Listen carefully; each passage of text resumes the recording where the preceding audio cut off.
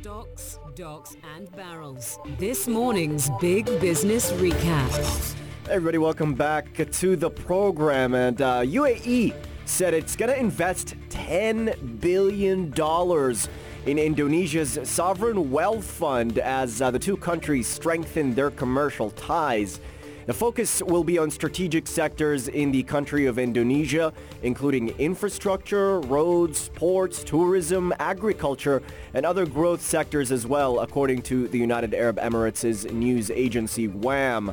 The Indonesian Investment Authority wants to implement strategic projects to support its national development, including the construction of the new capital in Kalimantan.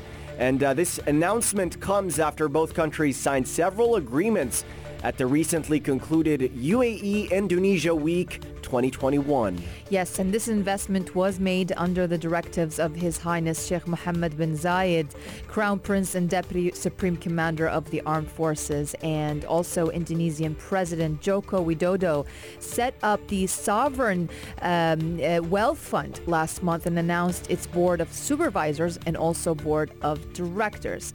Now, it was formed under the Omnibus Job Creation Law passed in October.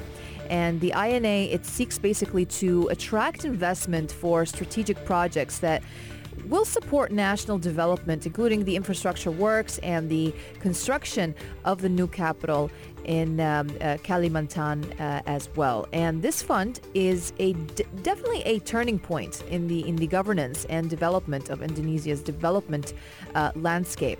And also the Widodo administration appointed former PT Bank Permata boss as chief executive of the fund and Arif Budiman as his deputy. Now, also Fitch Ratings said in a note yesterday that the fund can invest in projects led by the private sector and state-owned enterprises. And it will or has the authority to lend and borrow as well. Yep, and what a big news as well, isn't it? The investment comes after the UAE Indonesia Week 2021, during which several cooperation agreements were signed related to ports, logistics, strategic and defense industries, energy, tourism and the creative economy, as well as the mangrove farms. According to the news agency WAM, the diplomatic ties have strengthened in recent years with an increase in mutual visits by leaders and senior officials in both the countries.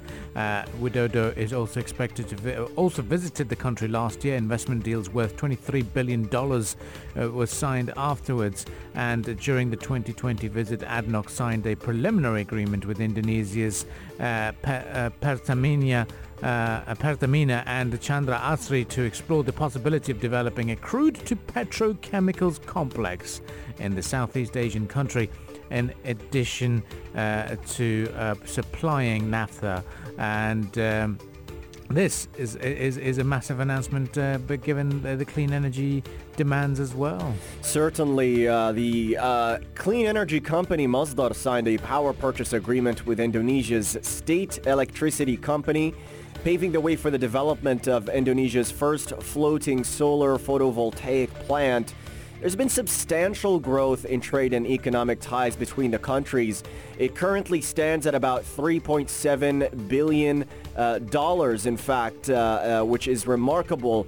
And we've also seen at the UAE Indonesia Week, they signed a lot of deals related to ports, logistics, defense industries, energy, tourism, and creative economy as well, and mangrove farms. So a really exciting step in Indonesia's journey, and the UAE is a big role in that.